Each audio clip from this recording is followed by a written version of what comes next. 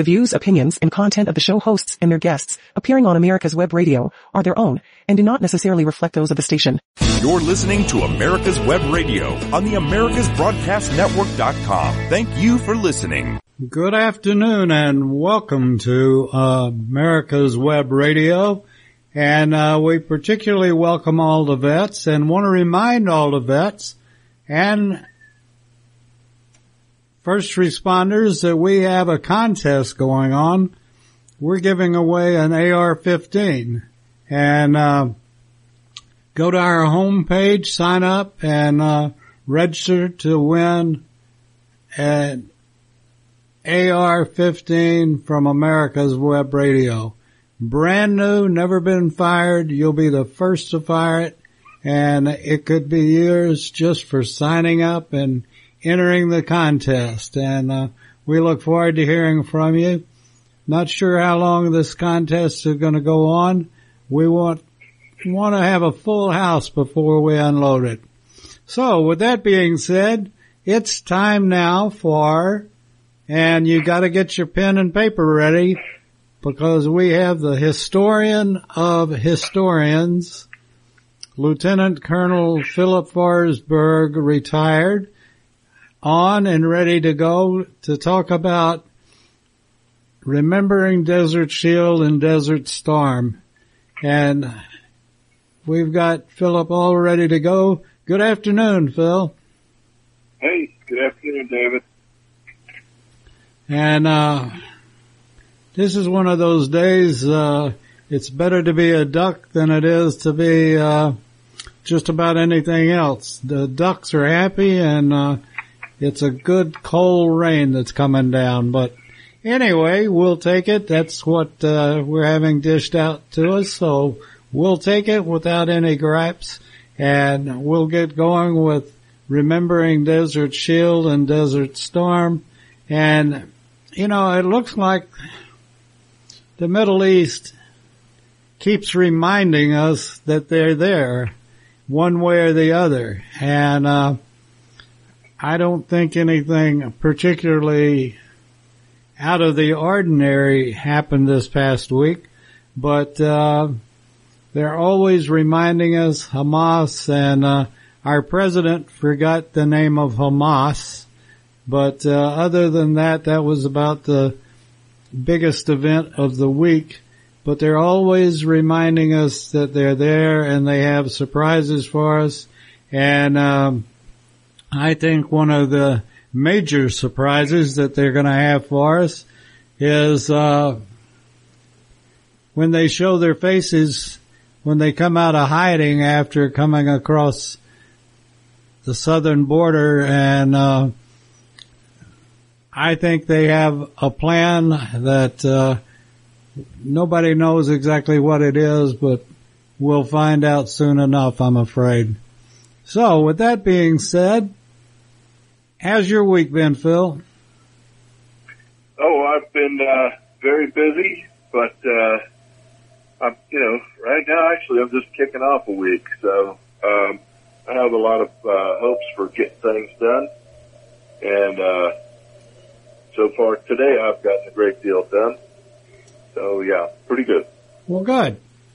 And let me ask, because you spent so much time in the Middle East during Desert Shield and Desert Storm, do you have, even today, do you have flashbacks and memories of things that happened either on a specific day or on just a day, just an average day? Average day was, on an average day I would fly a mission that would be anywhere from 6 to 9 hours. And then on some special days, I remember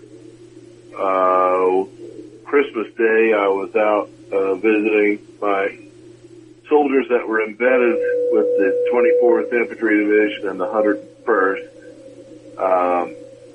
And it was a terrible sandstorm that day.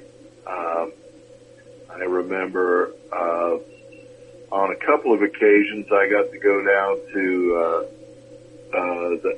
the Air Force Base Officers Club at Dhahran, the Saudi Officers Club, which was nice because I could take a nice hot shower, and they had a gym and just nice facilities there. I could get a nice meal there. But I only got that maybe 3 times in the 6 months I was over there. And then what else? I remember Thanksgiving Day because President George H.W. Bush came, and I sent 2 of my soldiers to go have Thanksgiving dinner with him. What else? I remember the day that Norm Schwarzkopf had got everybody, all the Iraqi generals in that tent, and surrounded them with Apache helicopters, Abrams tanks, Bradley fighting vehicles, and basically had them sign the instruments of surrender. I remember that pretty well. I remember the day they told me I could leave. I was very, very happy. I bet that one really stuck in your mind. Yeah, I had this canvas aviator kit bag, and I recall I just couldn't fit everything. I don't know where I had accumulated stuff, but anyway, I remember just leaving a bunch of stuff, some blankets or something behind, and saying, forget it. You can have them. So, yeah, my saying was, if you give me tell me I'm leaving, give me an hour to pack, I'll give you 59 minutes to change. So, I'm ready to get out of here. But isn't that what your buddy's for, is to leave him or them all the stuff that you don't want to drag with you? Yeah, but when they got their notice to go down and get on the plane to go home, I don't think they had much regard. I don't know what happened to the stuff I left behind. Maybe if somebody come by and used it, hopefully somebody made some good use of it. There are a lot of folks there that were not very well off, I'll say, that come from the third world to labor there, and perhaps they'll they made good use of the blanket or whatever. Of course, I left, it was just turning April, so I don't think they had much use for a blanket. Well, I tell you, we always want to remind everybody to remember our veterans, and as it was pouring down rain last night, about 2 o'clock this morning, I kept thinking how, and I've got to do it, but how simple to help a veteran out or help anybody out that's on the street. And this may sound very simplistic, but if you think about it, it's very important. And that is, carry a couple of drop cloths, the plastic drop cloths with you. And when it's pouring down rain, they can wrap up in a plastic drop cloth and stay dry. It's very important. And if it's a veteran or anybody, we don't want to discriminate, but we particularly want to take care of any veteran that's on the street. And a way to do it is hand out drop cloths. And as simple as that sounds, do it.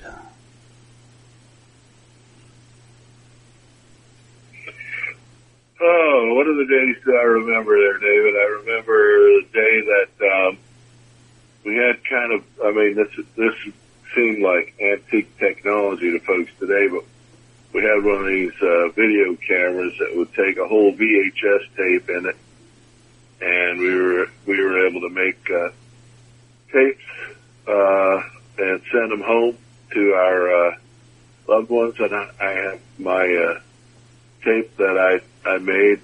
I still have it somewhere. And I sent it home to my wife, and we watch it every once in a while, wondering who this young kid was. Yeah. And I didn't remember I had a mustache back then, but when I pull up the tape, I guess I did. What else? There were so many different things. I remember the day I was flying, it was the 17th of January, maybe the 16th, I think. Can't recall it. It was when the air war started. I was up in the air and on a mission, and we were not supposed to be on the D-Day air tasking order. And suddenly AWACS wouldn't talk to me. They had talked to me before. At midnight that night, we went radio listening. They went radio listening silent. They wouldn't answer me on the radio, and so my instructions in my little mission book said, if you lose radio contact, come straight back. So I did. That's when I found out that, well, if I had stayed up there much longer, I think, one of our guys would have shot me down. It's a scary thought, isn't it? Friendly fire. Yeah, well, miscommunication, and that can be deadly in a situation like that. A friend and I were talking about this the other day, and it's certainly how important it is in the military, but we've gotten so dependent on communications, and whether it's anything from your computer to your telephone, up and down the gambit, we rely so much on them. And just like the AWACS, you relied on it, and your friends relied on it, and it was like the drone that killed the 3 Americans. It was mistaken for one of our drones, and it wasn't where it was supposed to be, and that's why it didn't get shot down. But we've become extremely heavily reliant on electronics and dependent on it. Yeah. It's nothing like when you need them, you need it. And it's hard. It's hard to know,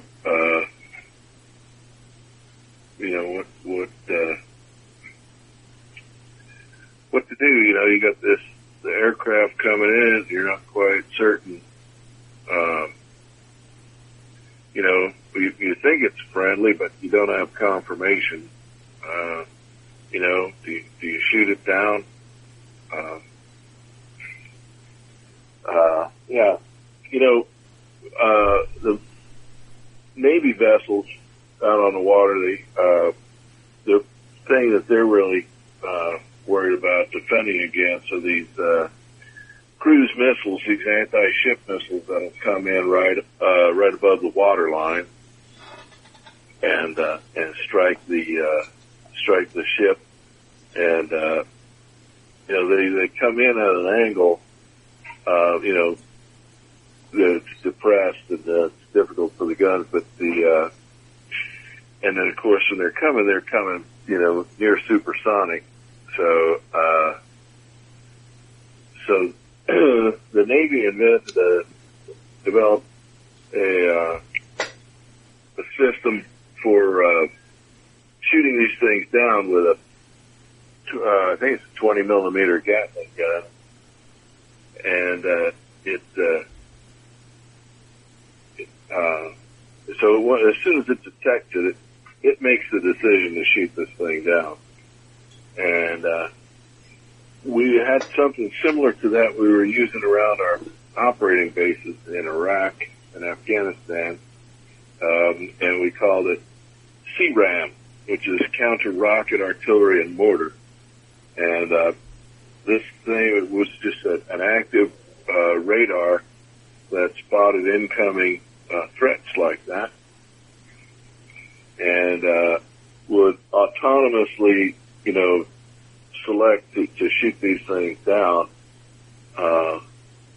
And we had one, I recall, in Iraq, there was one operating base that had the CRAM, and there were 6 mortar rounds fired in rapid succession to land in the fob, and this system was able to shoot down 5 of the 6 automatically. And if you're familiar with a mortar round, mortars fire at a very high angle, and the idea behind the mortar is you can drop 6 rounds in a mortar, and the last of the 6 will leave the tube before the first round impacts, because it goes way up and then way down.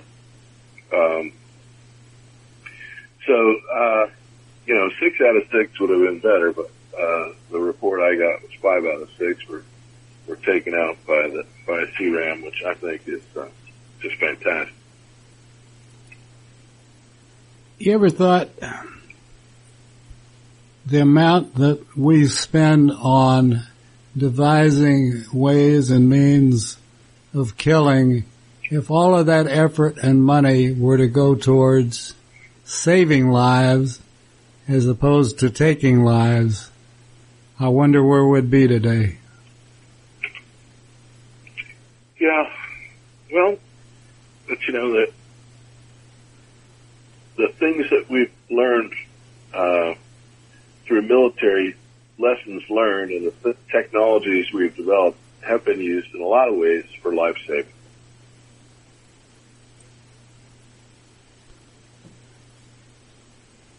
I won't argue with you, but and I know, and some of the greatest technology has come out of it, but it's still, I don't know what the ratio is, but I would guess that there are more lives taken than saved, but we do need the technology, and we've learned a lot from the technology of war, but it's still a scary thought to think if we could save that many more lives. But mankind is not built that way. Mankind is built to fight. And we see that every day. Alfred Nobel that designed or invented dynamite, his intention was to make a weapon that was so terrible that people wouldn't use it. And of course, now most every bomb that we drop, packed with this derivative explosive from that. It said that Alfred Nobel one day read his own obituary in a newspaper that had been erroneously published, and it basically made him out to be, a great monster, having designed this dynamite that was had such destructive effect, and that's why he put his efforts toward that Nobel Peace Prize, advancing the concept of peace. And it's a good effort, but take for instance, Ronald Reagan basically brought about the destruction of the Soviet Union and their threat to mankind, and he never received a Nobel Peace Prize, but Barack Obama received a Nobel Peace Prize for simply being elected. Amazing. Yeah, well, I would not expect. You know, you think about the Abraham Accords and the things that Donald Trump was instrumental in getting done. There was never a mention of a Nobel Peace Prize for him. No, because he's a warmonger. And was going to start World War III. But, you know, it's, there are a lot of things in this world and life that are unfair. And, all you can blame it on is that we're humans. And, humans make mistakes. Yeah. Well, we'll see. I'm waiting for the Prince of Peace to come and settle everything. Then we'll have real peace. That's true. Very true. So, what do you see coming down the road for the Middle East? Is it going to improve, or is it going to just always stay a smoldering fire? Well, I know that appeasement of state-sponsored terrorism is never going to end with anything good. I know that, Jimmy Carter precipitated the fall of our embassy in Iran, the Islamic revolution there, and they've been in trouble ever since. I recall that under his watch, the Soviet Union was able to make inroads in Nicaragua, and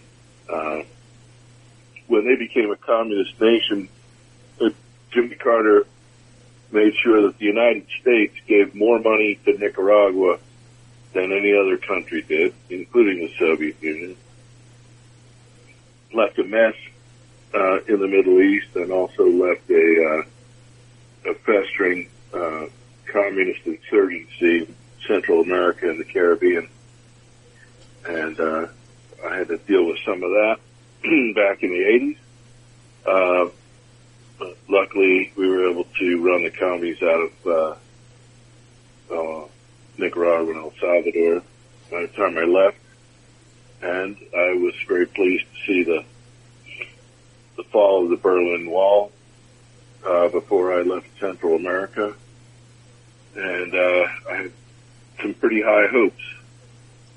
You know, Iraq had been at war with Iran for a good part of the late 70s, early 80s. And in 1987, I was the S4, or logistician, for the Army's very first Apache helicopter battalion. And I was actually out processing from my installation for a permanent change of station to go to the intelligence school in Arizona, and came to a staff meeting one day, and the doors were all guarded. A squadron commander had posted a guard on each door, and sat down to learn that we were probably going to be going to the Persian Gulf because Iran was using these speedboats to threaten shipping in the Persian Gulf, Straits of Hormuz.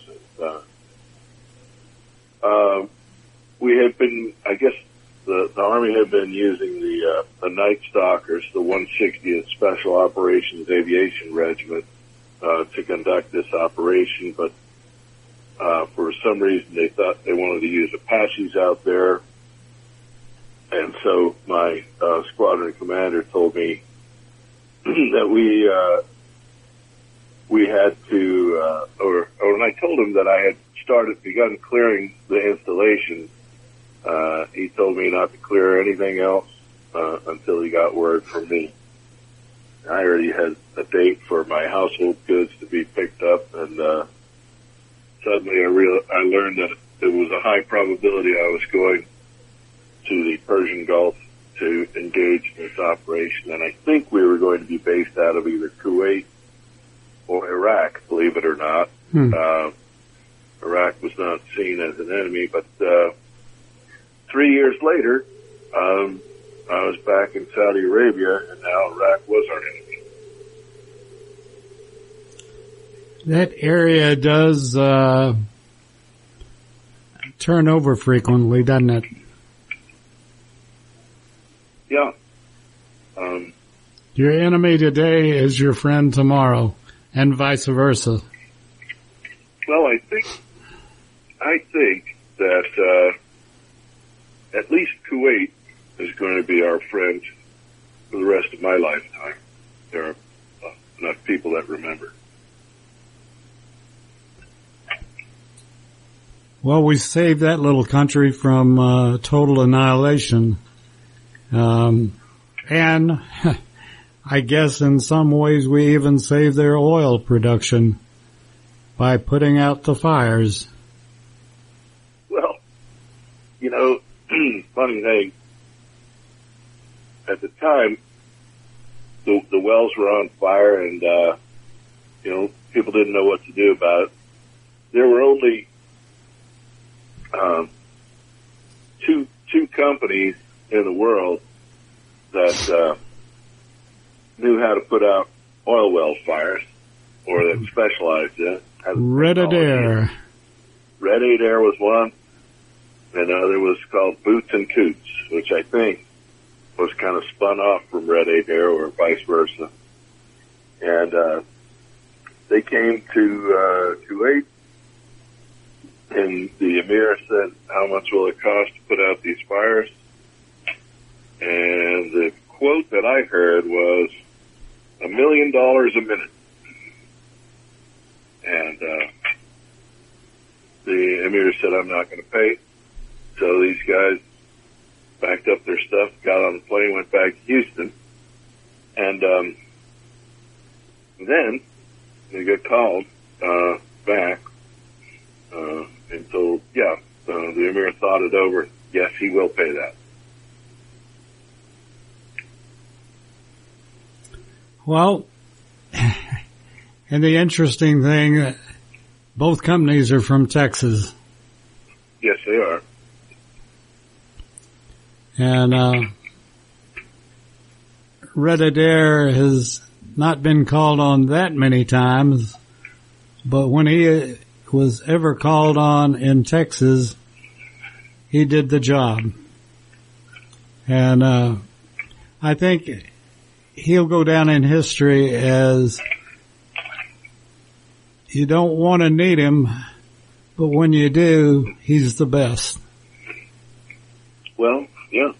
I mean, he's a guy that has the expertise and technology to settle a problem real quick. And it's my understanding that the way they do it is, believe it or not, with dynamite. And yeah, exactly. They blow the fire out with dynamite. And the trick of it is, and I'm no expert on it, but again, my understanding of it is, they go in with, they're being smothered by fire hoses and water, and the trick of it is knowing where to put that dynamite. And that's what separates him from everybody else. He knows where to put the dynamite. Yeah. Well. And it's actually, do you know what they're going for? It's one hell of a backdraft. Yes. Yeah, you blow the flame away, and then you don't have an ongoing combustion, right? It sucks the air out of the flame, and you don't have you don't have anything keeping the flame going. And right. On a much larger scale, it's like blowing out a candle. Exactly. And the worst thing that can happen to a firefighter like that, a well firefighter, is that somehow or the other, after they've blown it out, reignition. And it doesn't happen often, but it has happened. And that is one of their largest fears, because they're right up close and personal with it. And I've only seen movies. I haven't ever witnessed it, but the movies are incredible. Now video, but back when I was growing up, the movies of Red Adair and his men were they were heroes, and Kuwait should respect them as heroes. And I would assume eventually they did. Pardon me. Yeah, eventually Kuwait did respect him and paid him. Yeah. Well, I tell you what, we skipped one, but we're going to take a quick break. We'll be back on Remembering Desert Shield and Desert Storm right after this. If you live to serve and want to make an even bigger difference, consider joining the U.S. Army. With training in fields like medical care, linguistics, and engineering, an Army career can amplify your efforts with humanitarian opportunities all over the world. Plus, you'll receive competitive pay and incredible benefits, so you'll be taken care of, too. Learn more at GoArmy.com. Attention veterans, America's Web Radio has a contest just for you. We are giving away an AR-15 style weapon to a lucky veteran.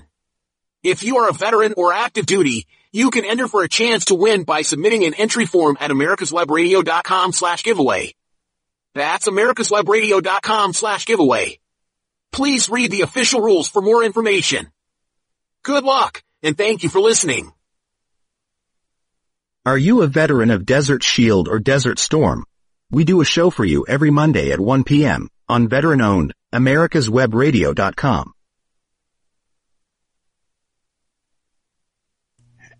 And we do a number of other shows just for veterans. And, we have a great deal of respect for our veterans, and we have, it's like everything else. Those that have never served should find a veteran and adopt he or she, and find out more and more about what it means to have served, and the camaraderie, the fellowship, the feeling of being with other veterans is just incredible. And we welcome any and all veterans, and we hope that you'll sign up to win the AR-15, and that you like our programming. We do other shows on PTSD. We love our veterans, and we hope we show it. So, back to our number one veteran, Philip Forsberg. Well, I don't know if I'd call myself the number one veteran, but I do appreciate this program, the opportunity you give me to talk about my service and what we all did over there, me and 500,000 others that went over and did this. It was it wasn't something we asked to do, but it was was really unique because, growing up, I grew up when the Vietnam War was going on, and there were a lot of very strong feelings that continue to this day. But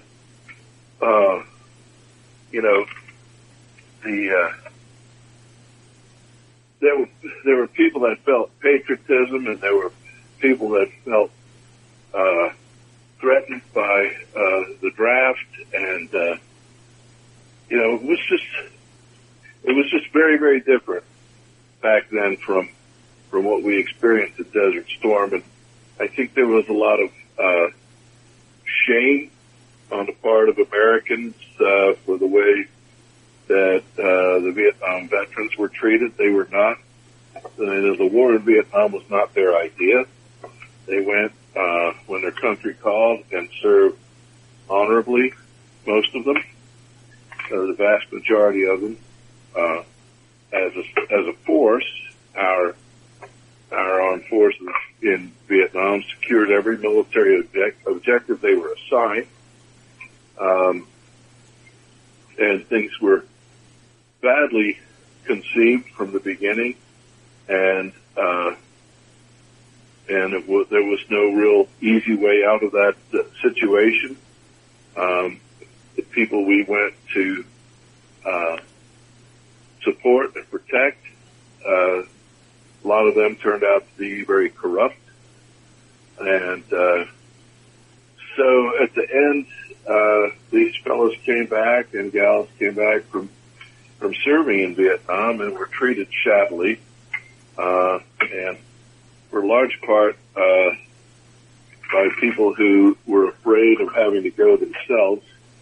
I don't think they wanted to be the instruments of the communists, but they certainly were, in effect, promoting the communist takeover, which, as predicted, occurred in April 1975. And so, we were a very, very different force going into 1990. We had probably less than 0.1% of the folks on active duty at that time had begun their service with being drafted into the Vietnam War.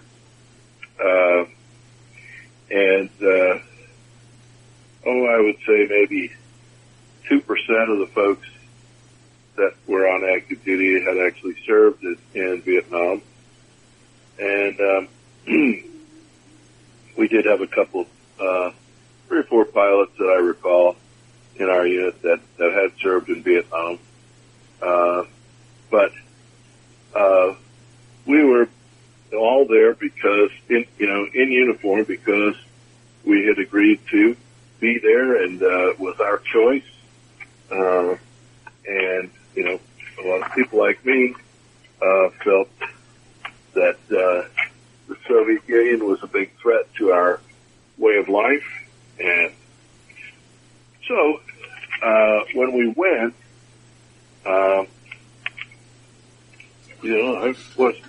when Saddam invaded Kuwait, I was sort of dubious as to, what does this have to do with us? And but got the orders and went, and the groundswell of support from the American people was really quite dramatic. I,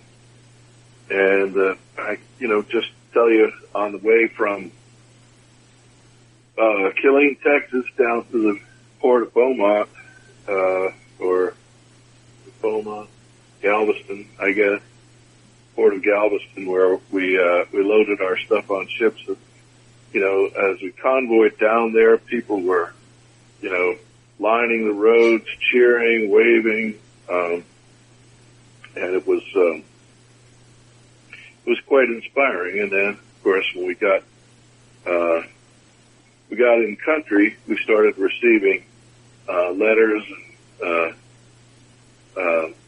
gifts from people in the States who were anxious to show their support for us. And then, of course, we had been thoroughly modernized from the forces that had fought in Vietnam, and a lot of our technology was cutting edge for 33 years ago. But when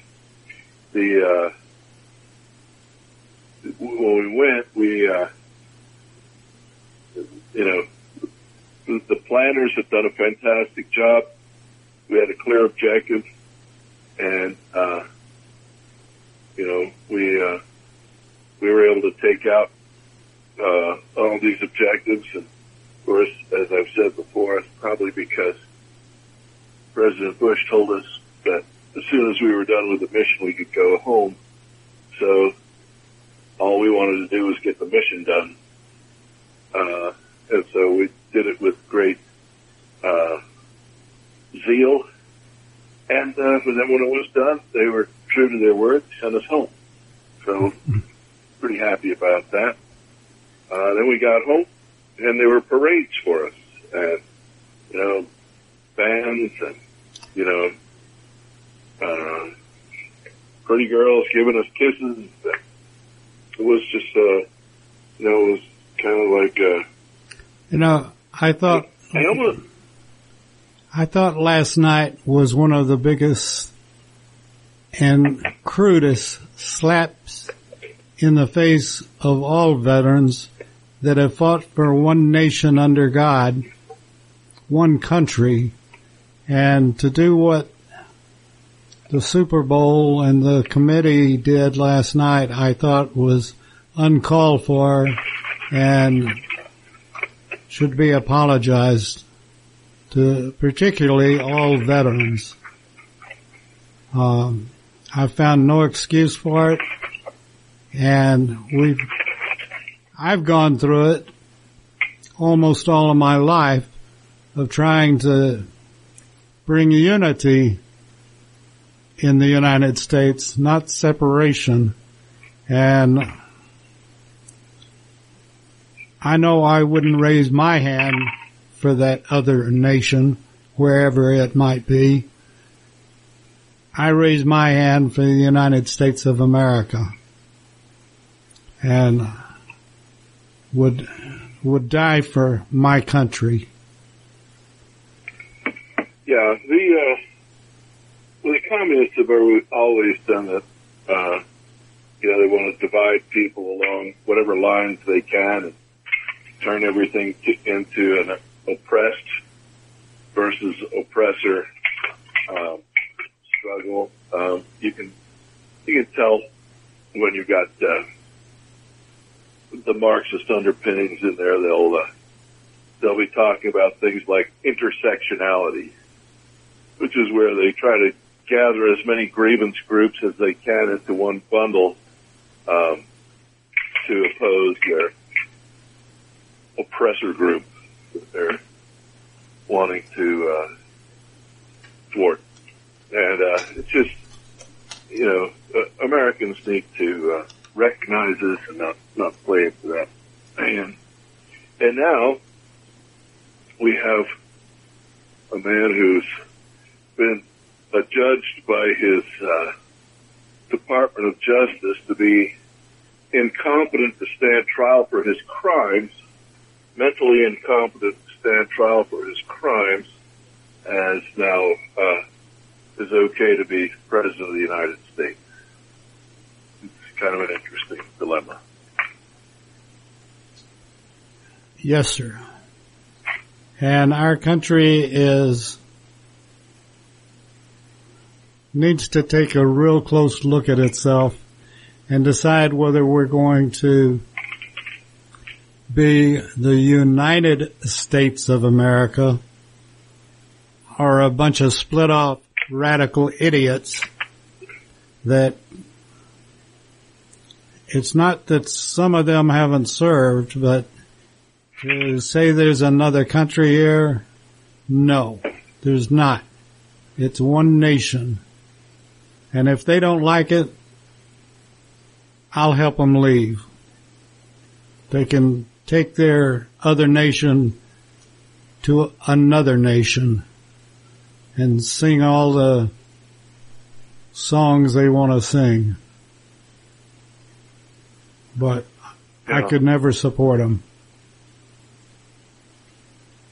Well, and I don't know, I sure don't want to imagine that everybody who's a part of these various groups that they want to set up against each other. I have a feeling that even among them, those groups, there's just a minority that feels aggrieved in this way. I like to hope so anyway. Yeah, I hope so too. And there is only one national anthem, and that's representative of everybody in the United States, not a single group, nor is a single anthem representative of everybody else in the United States.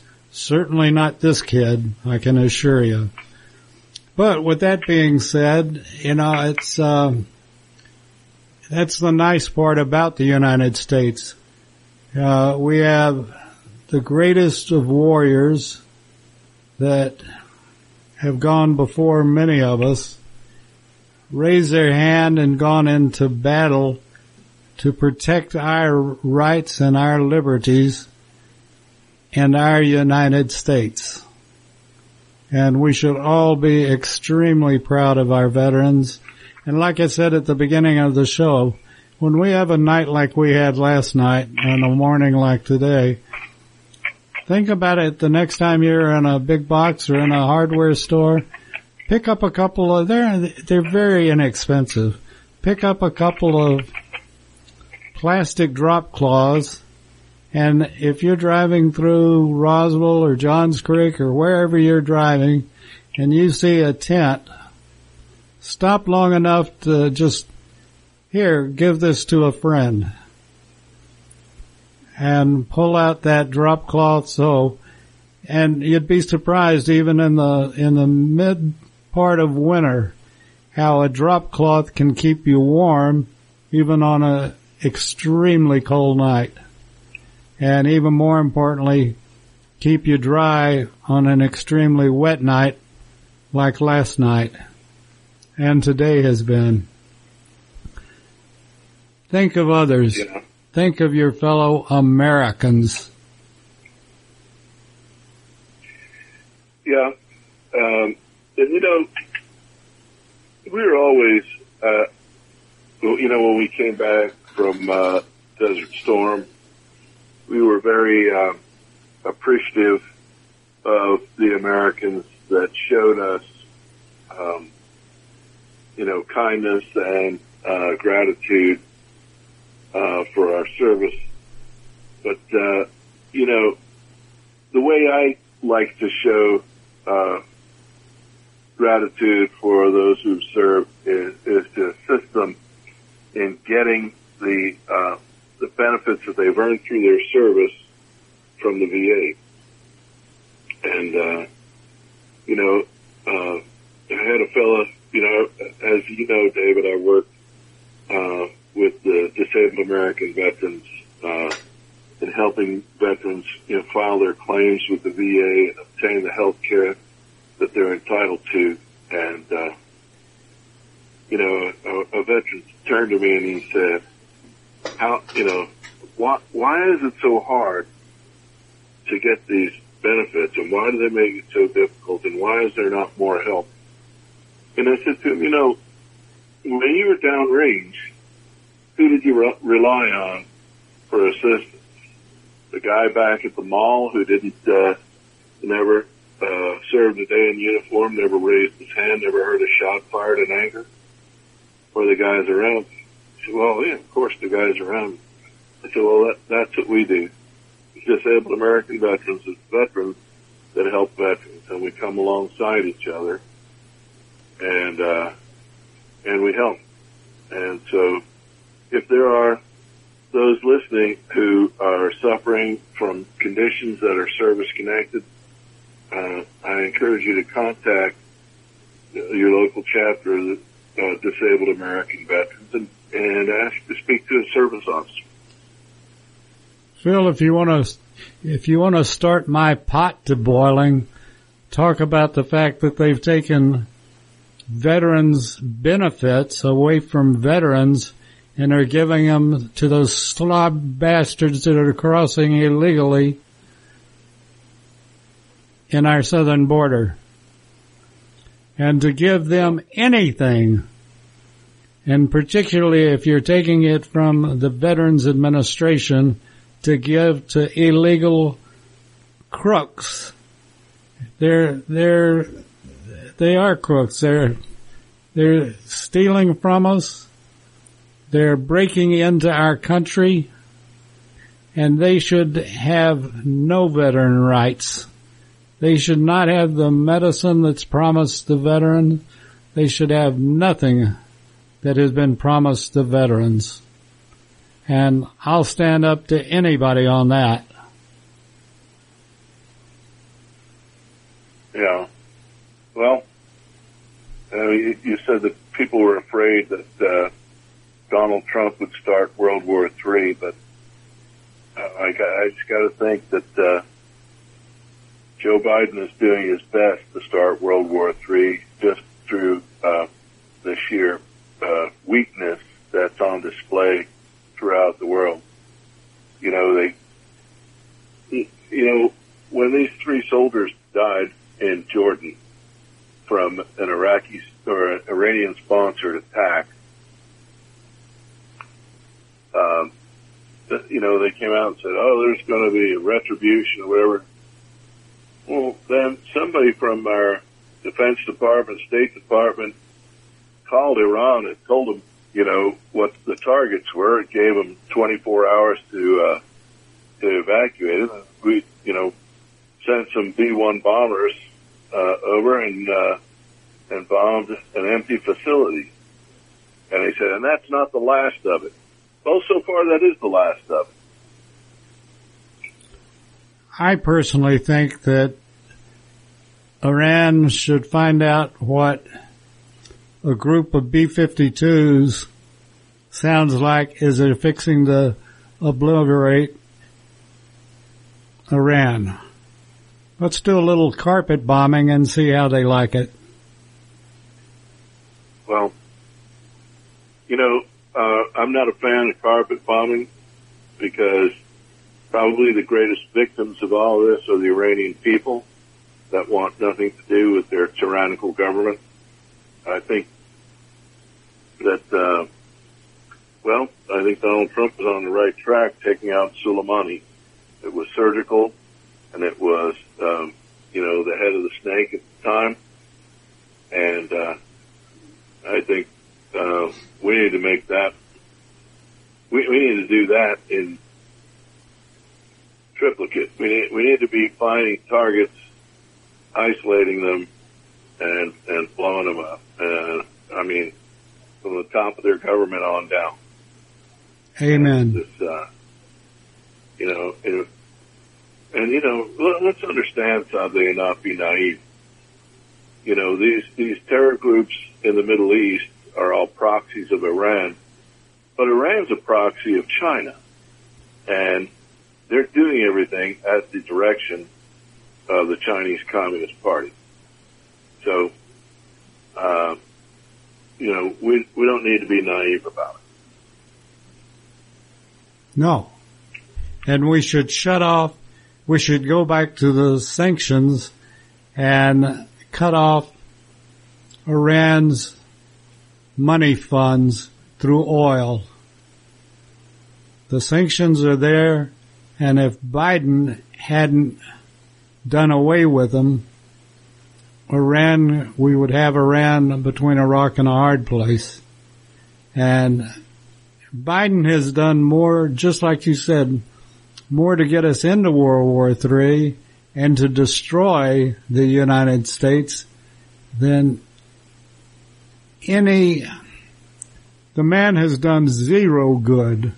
And just like the jury came out and said he's not capable of standing trial, he's certainly not capable of being president and commander-in-chief.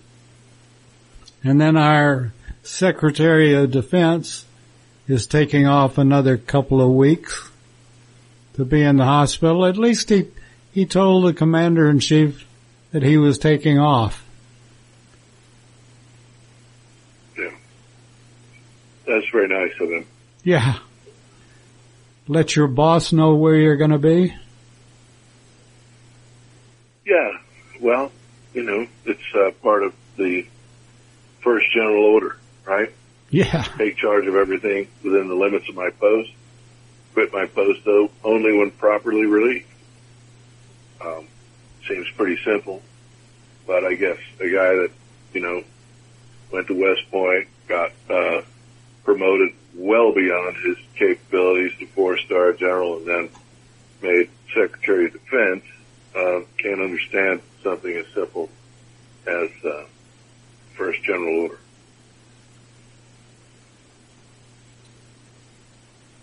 The Secretary of the Army, am I correct in saying that's a lady? It's a lady who's never served in uniform. I don't, I'd go with Supreme Court Justice Ketanji Jackson Brown that I don't know what a woman is, so I can't really answer your question. Well, an example of how inadequate this whole administration is. They've never been there, never done that, and have no clue about it. And the sooner we can get rid of them and get responsible adults back in the White House and in our administration, the better off we'll be. And I hope everybody will look at the facts this time, not look at whether I like him or I don't like the way he combs his hair or whatever. Look at the facts of who has done the most and who has done the worst job ever of any president in our lifetime or in the history of the United States. We should all be ashamed. With that being said, we're going to have to start inching towards getting out of here, Phil. Thank you again for everything that you do.